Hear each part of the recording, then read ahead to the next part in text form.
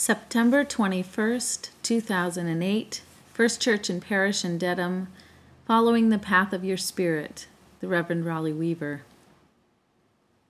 Yesterday, a small contingent of us went to the Common Ground Fair. The Common Ground Fair is the main Organic Farmers and Gardeners Association fair that is held in Unity, Maine each year. In this day and age of technology, it is a unique and unusual experience to stand in a field in Unity, Maine with thousands of other people learning about organic farming and conservation living and viewing the wares of the farmers. Among the other activities at the Common Ground Fair, it is difficult not to also people watch.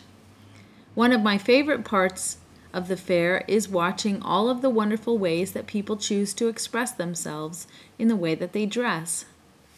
What I started wondering while I was watching is what makes one person express themselves in one way and another express themselves in another.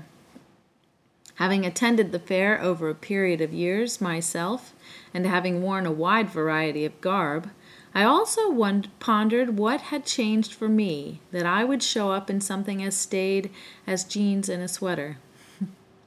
How we do or do not live in full expression of our sense of self, and how we change that expression over time, or how that expression is changed for us, are things that I would like us to ponder today. A similar question was raised for me last week when we'd had the drumming workshop. I noticed that while everyone was drumming, the adults in the room were less likely to add their own beat. In fact, it seemed almost to correlate with age. The older a person was, the quieter their sound and the less exuberant. While I believe that all who attended felt their spirits lift and enjoyed the drumming and subsequent samba party, many of the adults, me included, remarked feeling clumsy or out of place. While I observed, the children drummed and danced with abandon. In fact, the younger the child was, the less likely they seemed to be stymied by expectations of greatness, and the more likely they were to dance or drum whatever feeling was in their hearts. Why is that? Why is it that children can take risks that adults find difficult? While some children might be naturally more outgoing than others, most of them are willing to try things that we adults, from our experience, are more reluctant to try. For instance, we have the children come forward every week and sit in the front pew of the church. I don't see many of you sitting in the front pew of the church. Of course, that could be because you simply don't like the front pew. Or it could be because you don't really want to be seen. Staying in the back of the church might help you feel safer. Nobody can see you if you're singing or not singing when you're sitting in the back of the church. Nobody can tell if you stand up at the appropriate moment or stay seated. Staying in the back keeps you from making mistakes. Staying in the back feels safe. I know because I used to sit in the back pews myself. But in what ways do we stay in the back with our whole lives? In what ways do we keep our spirits on the back shelf and not allow ourselves to open fully to life? A. Powell Davies, the minister of All Souls in Washington, D.C., once wrote that life is just a chance to grow a soul. But what is a soul and how do we grow it? As I chose the title for today's sermon, I wondered, should I call this sermon Following Our Soul's Path or Following the Path of Our Spirit? I chose the latter, of course, because I'm not sure we could all agree that we each have a soul. I think we might be able to agree that we each have our own spirit, a spirit that is uniquely and undeniably ours. We can talk of our spirits being tired or weak or uplifted. We can talk of a feeling of being spirited or spiritless. I hope a big reason that we come to church on Sunday is to care for our spirit. We come to this place to calm our spirits or to lift our spirits or even to enliven our spirits. In these terms, a spirit is a malleable thing. something you can shift and adjust by your perspective or by changes in your environment. But I think that there are some parts of our spirit that we are born with and that are more difficult to change. And this religion often calls the soul. And it is this thing that A. Powell Davies suggests we have the opportunity to grow with our whole lives. But for the purposes today, I'm going to refer to it as our original spirit. It is the thing you see in a baby's eyes when they are born, and the energy you see emerge as they learn to play. It is the ground or foundation that makes each person special. You might call it your soul or your personality or your sense of self or your ego. Whatever you call it, it is the thing you were before you were born. And it is the thing you will return to when you die. It is that thing at the individual core that I believe young people are often trying to express with their clothing and expressing with their drum beats. Oftentimes I believe we see young people dyeing their hair or piercing their bodies in an attempt to show who they really are. And sometimes we also see young people who will go out of their way to choose clothing to match the expectations of their peers and to conform to the criteria that is set by others. In my case, I would wear Converse high tops with long skirts and funky earrings to show my originality. As a young person, I believed clothes should have a sense of humor, because in some subconscious ways, I wanted everyone to see my sense of humor on first meeting me. However, as time has gone on, and as I have grown older, I have felt both less and less that I need external props to express what in my nature I naturally am, and at the same time feel less and less likely to want to stand out in that way. How much is conformity a natural way of getting along, and how much of it is a stifling of our self-expression?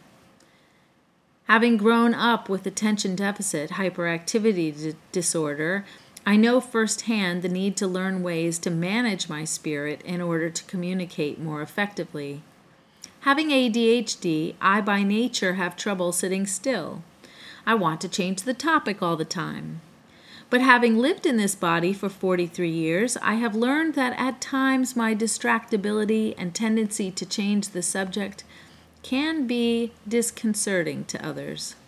So even though my spirit feels more comfortable in that distractible and hyperactive state, out of a desire to be heard, I have naturally learned to modify my presentation so that I can be more presentable and more accepted and have an easier time communicating. I like to think this is the same thing I have done with my clothing. When I was young, I thought that how I dress should be an expression of who I think I am.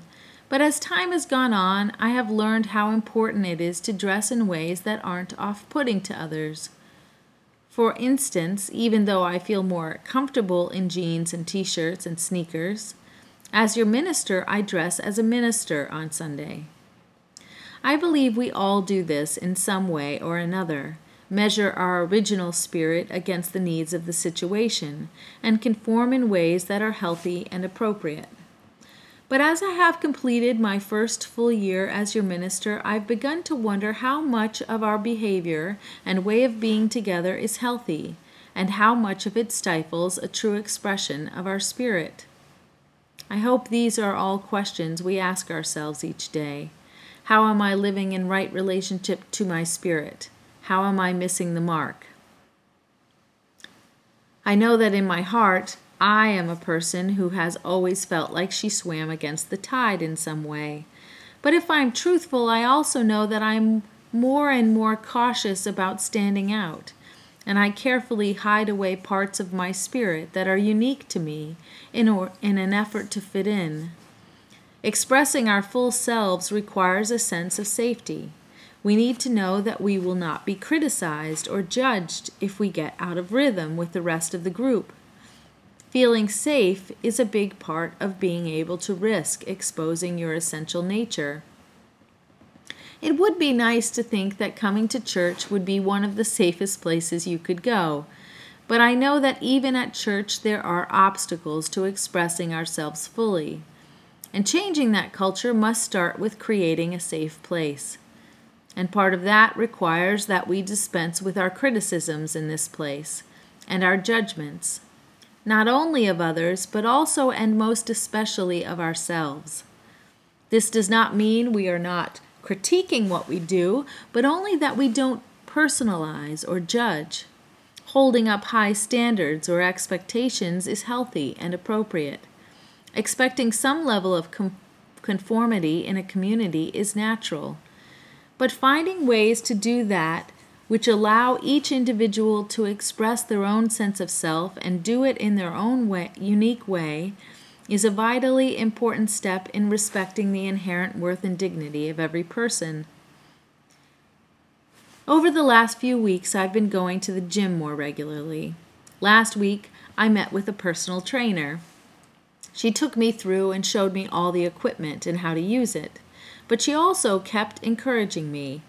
As she showed me the weight machines, she told me that I was lifting above average. Finding me on the recumbent bicycle, she remarked how fast and how far I'd gone in just a few minutes. And as I left the gym, she said, "Great workout."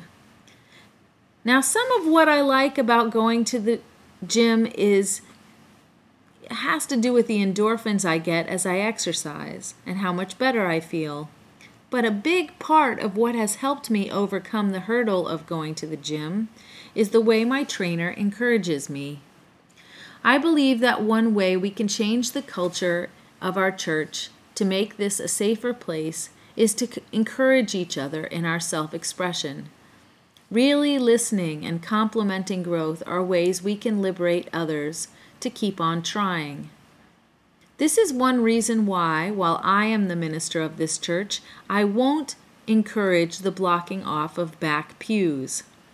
While I think you might hear better and feel more a part of the service if you sat closer to the front, and while it might be wonderful to see us more as a community each Sunday, sitting together, and while I think it might be good to open up the back pews for potential new members who might not feel so comfortable sitting up front, I believe 100% in your ability to sit in the back of the church. However, whenever someone does take the risk of sitting in the front, I'm going to start acknowledging it. In the same way my trainer recognizes how hard it is for me to come to the gym, in some small, quiet way, I'm going to recognize the risk it takes to sit down front. Finding ways we can encourage people to take risks and live more fully is an important part of creating a safe space in our church. Finally, I want to say that in order to follow more fully the path of our spirit, we need to acknowledge where we are asleep, as well as staying awake to the uncomfortable parts of our spirit and how it might affect others. This summer, when I was away, I realized that the thing that I am missing after quieting the expression of my ADHD nature is the rush of fire and passion I used to feel. And while I don't want to go back to the chaos I often felt, part of what I'm seeking this year is a more fire in my life. I hope the first step is simply acknowledging what I think is missing. The second comes from thinking of all the wide variety of ways to reintroduce that fire in my life. I can eat more spicy food. I can try to preach more fiery, spirit-filled sermons. I can read more interesting books, and I can take more trips and dance around the house and stay open to new ways to liberate my hidden sense of self. I hope you will go with me on this journey. I hope that you will awaken to the hidden parts of your spirit and work this year on liberating them and living more fully. And I hope that together we can create a safe place in this church for hearts and minds and spirits to open. Life is truly a long journey in growing our original spirit. May we each find strength for that journey and success at the last. May it be so.